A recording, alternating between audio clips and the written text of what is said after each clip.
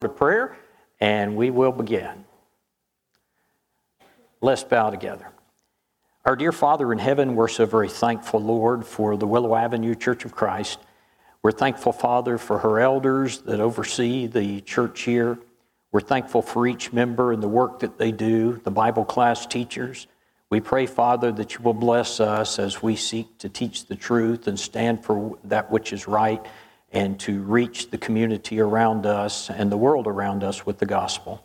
Our Father, we're thankful for the sacrifice of the blood of Jesus Christ, that we can be washed of our sins and have eternity in heaven with you. Our Father, we pray that you'll be with us through our class tonight. May all that we do be to your glory. We offer this prayer in Jesus' name. Amen. All right, it has been a little bit of time since we have done the memory chart here, so why don't we go ahead and start with that. And I tell you what, I'm going to go all the way back, and we will go Acts 1. Let's go ahead and do Acts. Let's do it all, 1 through 15. Acts chapters 1 through 5 are A, B, C, D, and E. So A, chapter 1 is what? Apostle and an ascension, the ascension of Jesus. Acts chapter 2 is the letter B, beginning of the church. 3 is C. 4 is D, disciples detained. 5 is, man, I've lost track. 5 is E, the evil companions. Who are the evil companions? Ananias and Sapphira. All right, then we start to rhyme. Acts chapter 6, 7 men chosen to fix. That is the 7 men that were chosen out to address the problem of the Grecian widows. Acts chapter 7, Stephen stoned and looks to heaven. You've got Stephen's sermon. At the end of it, he is stoned to death. He looks to heaven and he sees Christ. He speaks to him. That's the whole chapter. Acts chapter 8, 2 men who don't wait, and specifically, that is to obey the gospel. Who are the 2 conversion accounts in Acts chapter 8? Simon the sorcerer and Ethiopian eunuch, all right? 2 conversion accounts. Acts chapter 9, Saul is struck blind. You've got the first conversion account of Saul. There's 3 of them in the book of Acts, Acts 9, 22, and 26. Acts chapter 10, Gentiles begin. Acts chapter 11, Gentiles can go to heaven. They sound the same. The chapters are the same. One is the event. The other is the retelling of the event. Acts chapter 12. Herod exalts himself. How does Herod exalt himself in Acts chapter 12? 2 ways. Well, 3 ways, really. He kills James. I heard somebody say that. He arrests Peter. And then what? He gives this speech, and they say, oh, it's the voice of a God, and he just loves it. He eats it up, and then he is eaten up. All right, Acts chapter 13, son not seen. And what is that a reference to? Elymas, yeah, he's struck blind, and he cannot see for a season. Acts 14, this was a kind of word sounding similar. 14 is for them. And tell you what, we'll stop there because that's right where we're going to be. So we won't get ahead of ourselves. 14 is going to be for them. I'll go ahead and tell you what's going to happen is in 14, they're going to think that Paul and Barnabas are gods, and they're going to bring all these gifts for them. Acts 15, you've got fifth and diff. You've got 2 differences that are going to take place. Number 1, there is a big difference between Paul and Barnabas, and they're going to have just a knockdown, drag out between them to the point that they separate company. And then you've got a big difference that takes place because of the Gentiles, and they're going to have a conference to determine about circumcision and some other things. So that is the first 15 chapters. All right, we are in Acts chapter 13. Paul and Barnabas are at the church in Antioch, and the church is going to send them out. First, they are going to go to Cilicia. Does this have a... It does. Okay.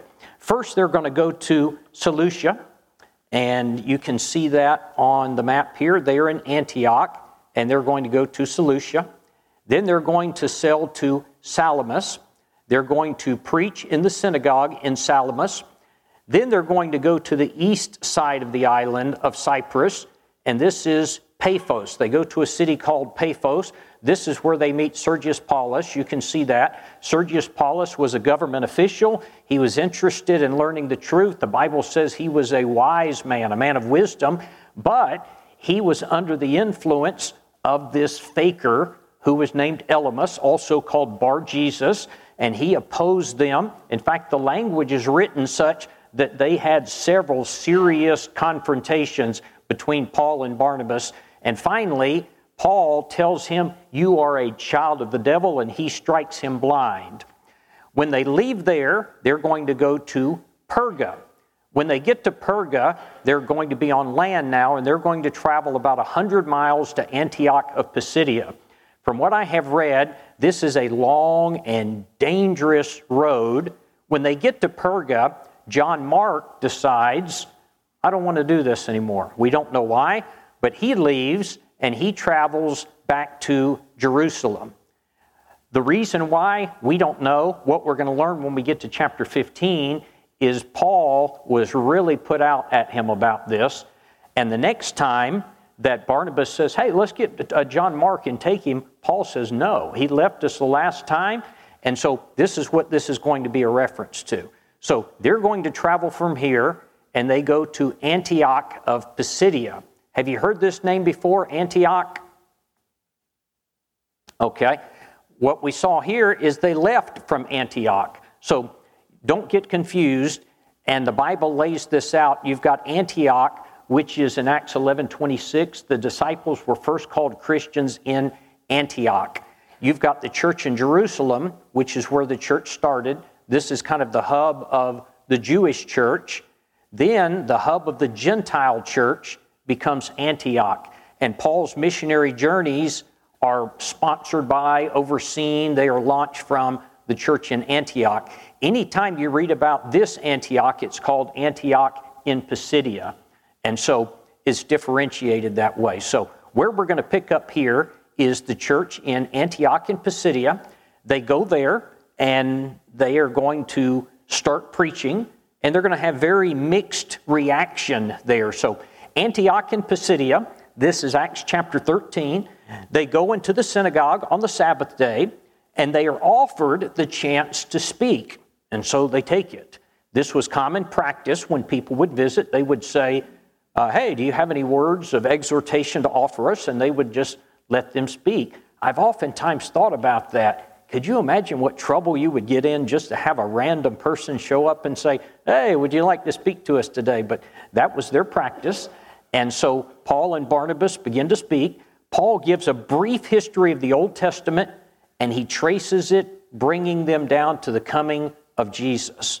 Now, I'm going to overlap a little bit from where we were, and we're going to pick up in verse 39. Acts 13:39. He tells them about Jesus, and we're right in the middle of a phrase here. So let's pick up. Let's see. Are you reading for us, David? Okay. Yep, pick up right in the middle of verse 39. He just mentioned Jesus, and by him, Jesus. And by him, everyone who believes is justified from all things from which you could not be justified by the law of Moses. Okay, he tells them, by this man Jesus, I have traced the history, I've told you he's coming, and by him, everyone who believes is justified from all the things that he could not be justified by under the law of Moses. Now, several things here. Number one, he says, everyone who believes is justified. This is a passage that is used by the denominational world to teach belief only, because he says, everyone who believes is justified. Is it belief only? I hate to go over this every single time we see it in the book of Acts, but you need to know how to answer it, because this is a common passage. Everyone who believes is justified. Well, we know it's not. We know that is not the case. In fact, Here's the passage, Acts 13:39, and by him, that is Christ, everyone who believes is justified from all things. How do we know it's not belief only? If somebody asked you that, how would you answer that? That's a broad term. Okay, it's a broad term. It is, grammatically, it's a synecdoche, that is a part for a whole, and I won't go through all that. We did a few weeks ago, but it is a general term. It is the first step in the plan of salvation. So he uses that one frequently to say those who believe, and it's implied that they obey. How do you know that that's not the only thing that you have to do? Well, it doesn't mention repentance. Everyone that I know in the religious world believes you also have to repent. It doesn't mention that. If you ask them, where is it? They say, well, that's understood. When he says that you have to believe, that's understood. Well, that's the point. When he says believe, it's a synecdoche referring to all of these things. Also, you could point out, let's see here, jumped ahead. Hebrews 5 and verse 9, speaking of Jesus, having been perfected, he became the author of eternal salvation to who? To whom? To all them that obey him. Now, Acts 13:39 says everyone who believes in him is justified, and it's talking about the things that he did. Because of the things he did, those who believe are justified. But then Hebrews 5:9 says because of the things he did, he perfected it and became the author of eternal salvation to all them that obey him. And there are tons of verses like this that you can go to. So don't let anyone do that. Here's the second thing that I want you to notice that's highlighted in blue. It says, and by him, Christ, everyone who is justified from all things from which you could not be justified by under the law of Moses. So he is saying to these Jews in the synagogue, you can't be justified under the law of Moses. Is that a big thing to say to them? Yeah, they're not going to like to hear this. Now, if you can't be justified under the law of Moses, that does raise some interesting questions, because we've got passages like this. Luke chapter 1 and verse 6, this is talking about Zechariah and Elizabeth, the parents of John the Baptist. They were both righteous before God, walking in all the commandments and ordinances of the Lord, blameless. This is before Christ died. Now, we just read that you can't be justified under the law of Moses, and yet we see that they were counted as righteous and followed all the commandments and blameless under the law of Moses. Seems like we kind of have an issue there. Here's another passage, 1 Kings 15 and 5. This is David, because David did that which was right in the eyes of the Lord. And it says, and he did not turn aside from anything that the Lord commanded, except the matter of Uriah the Hittite. So David is counted as faithful. He did all that God commanded him under the law of Moses. And yet we just read, you can't be justified under the law of Moses. Here's Job 1 and verse 1. Job would have been prior to the law of Moses in the patriarchal period. There was a man in the land of Uz whose name was Job, and that man was blameless and upright, one who feared God and shunned evil. Here is a man prior to Christ who was counted as blameless in the sight of God, upright in the sight of God, a man during the kings, one of the kings who is righteous in the sight of God. Right before Christ died, you've got two more people, and I could have pulled lots of these. The point is, you can read all through the Old Testament about people who were righteous and blameless and they were going to go to heaven, and yet we just got through reading that Paul goes into the synagogue and he tells them that Christ came to save you because you could not be justified by the law of Moses. How do you explain that? Why do we have all these people who were justified who lived under the law of Moses, and Paul says you cannot be justified under the law of Moses? Let's look at some other verses that I think do help explain this. Hebrews chapter 10 and verse 1 says, for the law, that is the law of Moses, having the shadow of good things to come, and not the very image of those things, can never, with these same sacrifices, that is, the sacrifices of the law of Moses, which they offer continually, year by year, make those who approach perfect. Now, let me put that in common language. They had to offer animal sacrifices. Every year they would do it. But he says, under that law, with those sacrifices, even though they do it every single year, it does not make them perfect. Why did they do it every year if it didn't make them perfect? Why did they keep on doing this? And why did it not make them perfect when we just read that there was a man like Job who was perfect and who was blameless, and we read about Zechariah and Elizabeth who were righteous and blameless in the sight of God? Again, we seem to have a problem. Let's look at another verse here.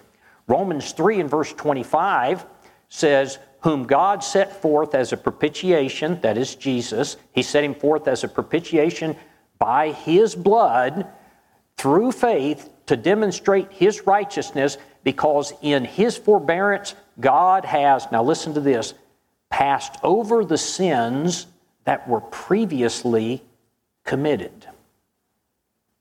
What is that talking about? Notice in the blue, it is by the blood of Christ. Now notice in the yellow that God passed over the sins that were previously committed. What is that talking about? One more passage. Hebrews 9 and verse 15. And for this reason, he is the mediator of a new covenant, that by means of his death. Now see, I've got that phrase in blue. In the previous verse, I've got a phrase in blue. In Romans 3, I've got by his blood in blue. In Hebrews 9, I've got by means of his death in blue. Why? Because it's the same thing. His death, his blood. It's talking about the same thing. Now, if you look at the yellow, they mean the same thing. Passed over the sins that were previously committed. Now notice Hebrews 9, for the redemption of the transgressions under the first covenant. Now, if you look at these two parallel verses, this is what you get. By the death of Christ, by the blood of Christ, the sins that were previously committed were washed away. The sins that were under the first covenant were washed away. Now, let's back up and let's tie all this together. I don't want to beat a dead horse here, but we got to get this because this is very important. If you go back to Acts 13 and verse 39, and by Christ everyone who believes is justified from all things from which you could not be justified under the law of Moses. But then we get, they came every year. They would offer sacrifices continually, though they could not be made perfect. Brethren, what is the explanation to all of this?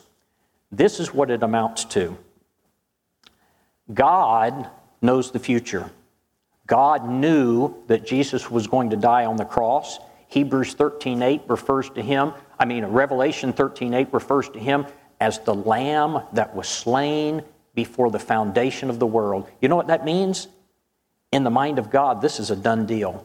It was going to happen. There is no doubt about it. When God says something is going to happen, you can't change it. Christ was going to die on the cross. And so, under the Old Testament law, they would offer animal sacrifices. And if they were faithful in doing what God said to do, they could remain blameless in his sight. Why? Because God in advance, it's almost like writing a check. You write someone a check and you give it to them and it's paid, but it's really no good till they take it to the bank and they cash it. God knew Christ was going to die.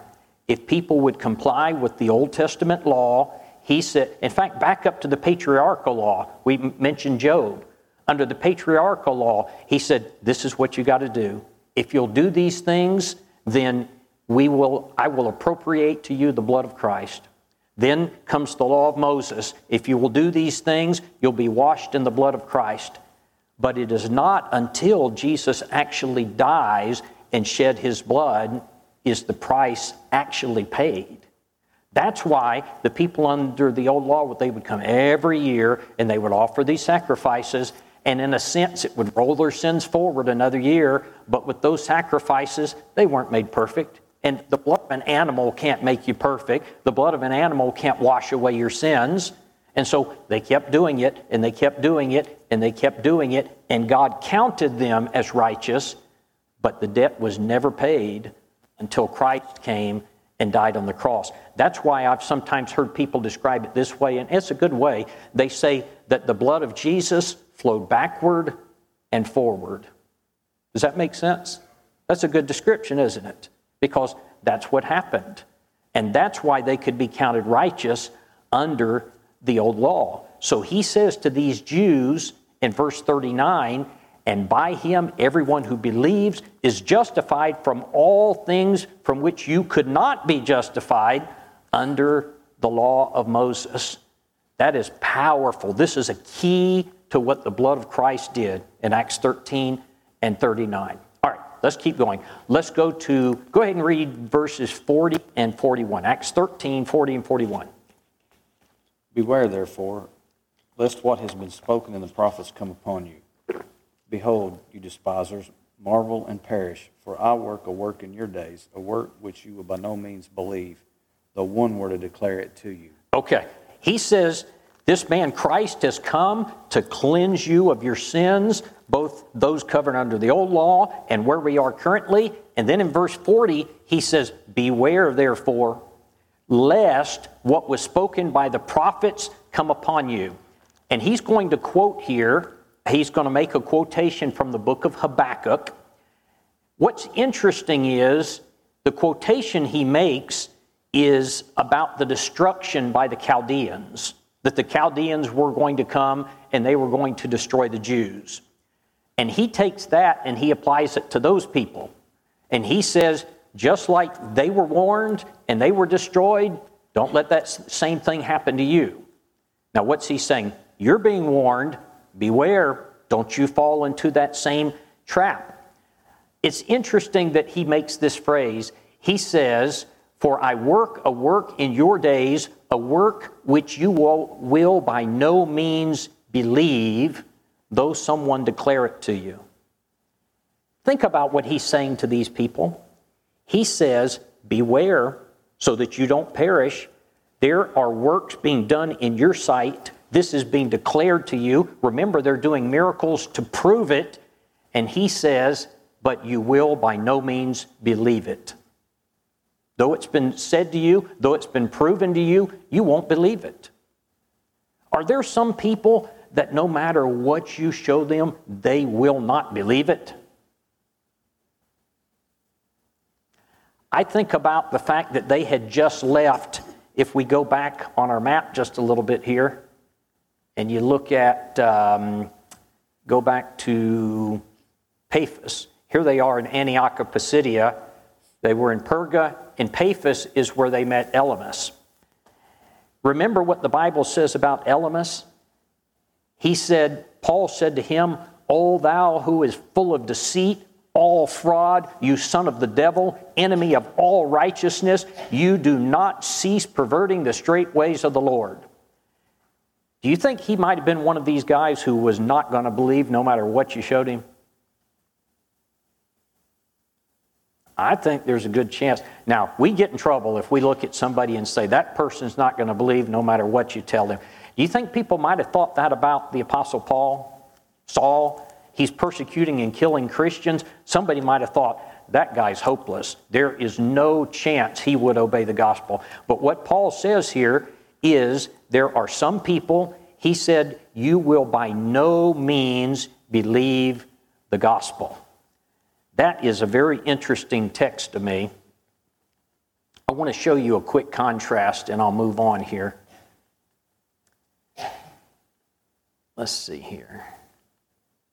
This is it. I want you to notice the contrast in these two passages. 2 Thessalonians 2:11 says, because they did not receive the love of the truth that they might be saved. They did not receive the love of the truth that they might be saved.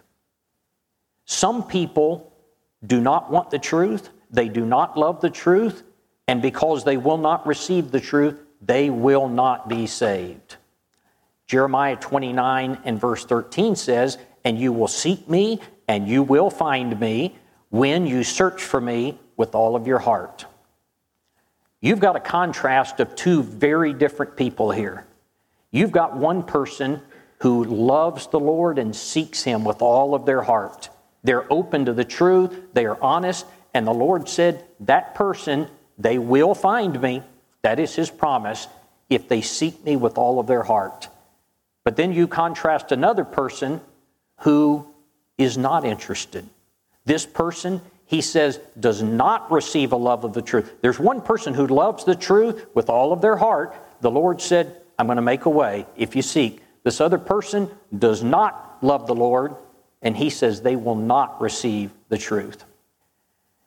Why am I even mentioning that? Sometimes when you get out and you try to teach some people, you will just pour your heart into it, and you can't convince them. And it gets frustrating to you, and you get to thinking, what am I not doing right? If I only said this, and I'll have people call me sometimes, and they'll say, I can't get through to this person. Is there anything that you can say? And sometimes I'll try, but one of the things I have learned is some people, as Paul said, will not receive the truth. Was that true when Jesus was teaching? Yeah. Was it a fault with Jesus? Was it that He wasn't a good enough teacher?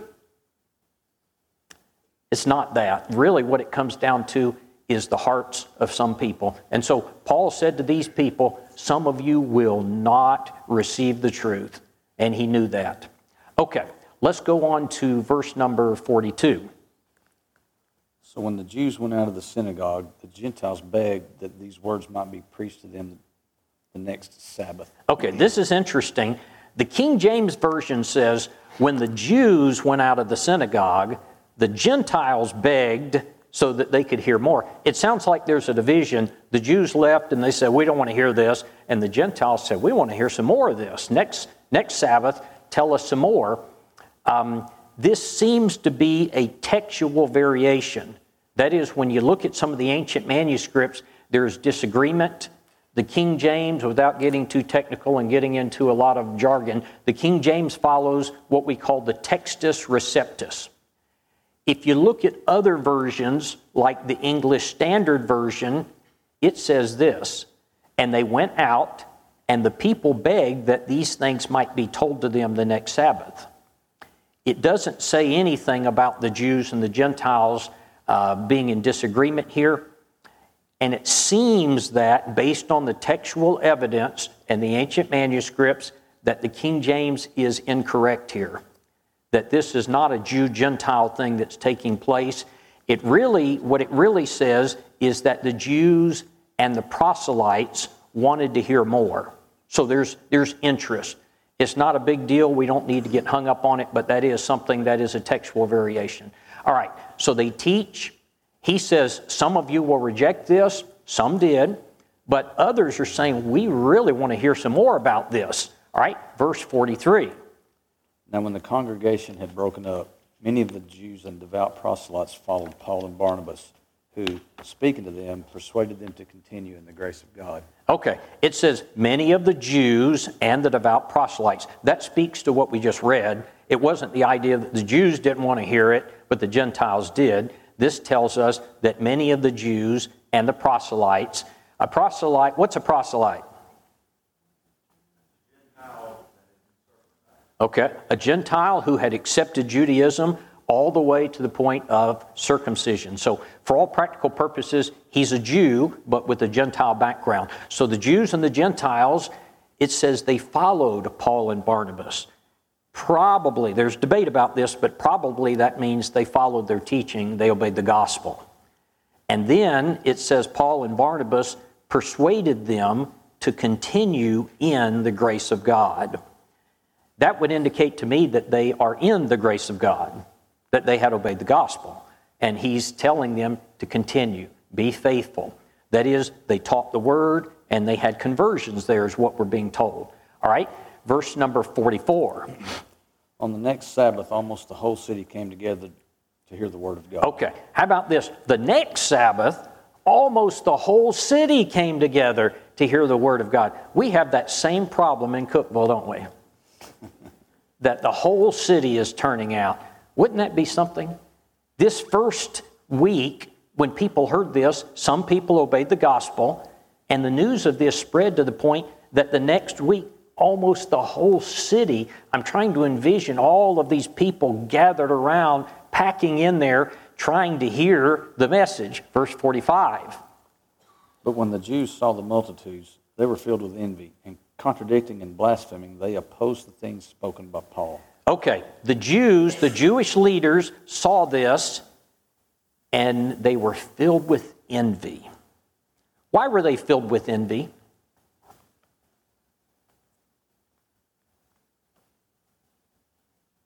What is envy? Okay, they're losing the popularity, they're losing their leadership. That is, we're supposed to be the religious leaders. We're the ones that you want, that you should be turning to for religious advice and for teaching. What happens then when someone else comes in and teaches and the whole city wants to hear them? They have their small group that gathers around to hear their teaching, but this stranger comes in, the whole city turns out. The Bible says they're filled with envy. Envy is akin to jealousy. It's not exactly the same, but it's akin to jealousy. They are jealous that these people have this big following, and jealousy is a very serious heart disease. It makes people do very bad things. In fact, Proverbs chapter 27 and verse 4 says, "Wrath is cruel, anger is outrageous, but who is able to stand before envy?" That is, envy is worse than wrath. Envy is worse than anger. Matthew 27:18. You remember what it says about those who crucified Jesus? You remember why they did it? Because of envy. The Bible says Jesus was put to death because the Jewish leaders had envy. That is, we're supposed to be the, how dare you come along? Brethren, I'm telling you, this same thing happens. I mentioned to you a couple weeks ago that I looked up illustrations about envy. Lots of them were preachers talking about how they would be envious of other preachers. That is, they were envious that this preacher had more invitations or more speaking appointments or more people who would come to hear him. Sometimes it can happen in an eldership. That is, people think, well, why do people always go to him? It can happen in the church. People get jealous of other church members. You remember in 1 Corinthians chapter 13, they were envious of each other about who had the best spiritual gift. He can speak in tongues, and I don't have this gift. It was causing all kinds of problems in the church. This is a problem that goes to the heart, and I'm going to preach a sermon on it sometime, but it's one of these things that I think we think of as not that big a deal. Oh, he's got a problem with envy. That's not like hurting someone. That's not like physical abuse. Envy is at the root of murder. It's at the root of theft. Jesus was crucified because of envy. So what happens here? They preach the truth. The whole city turns out to hear the truth. But because of envy, what do? The text is going to say, because of envy, they began contradicting and they began blaspheming and opposing. So Paul's preaching the gospel and they started contradicting him. So he would preach something and they would say, no, that's not right. That's not what that verse teaches. You've got it wrong. And then they would blaspheme. So he would say something that was true and Christian and they would say, that's not right. You're speaking against God. And everything that he said, they would oppose it. You're putting these verses together wrong. They're trying to turn people against Paul and make him look like a fool. Why? Because his message was wrong? No, because they were envious. All right, verse 46. Then Paul and Barnabas grew bold and said, "It was necessary that the word of God should be spoken to you first. But since you reject it and judge yourselves unworthy of everlasting life, behold, we turn to the Gentiles." All right, this is interesting to me that verse 46 says, then Paul and Barnabas grew bold. Why is that interesting? They've been preaching in this city. They've been opposing these people. They've had this back and forth, and then they grew bold? Wow. I mean, what point did it get to that they became bold here? This is very fascinating. And Paul says to them, it was necessary that the word of God first be spoken to you. Who's he mean when he says to you? Yeah, the Jews. The word of God goes to the Jews first. But since you reject it, let me see here. Grew bold.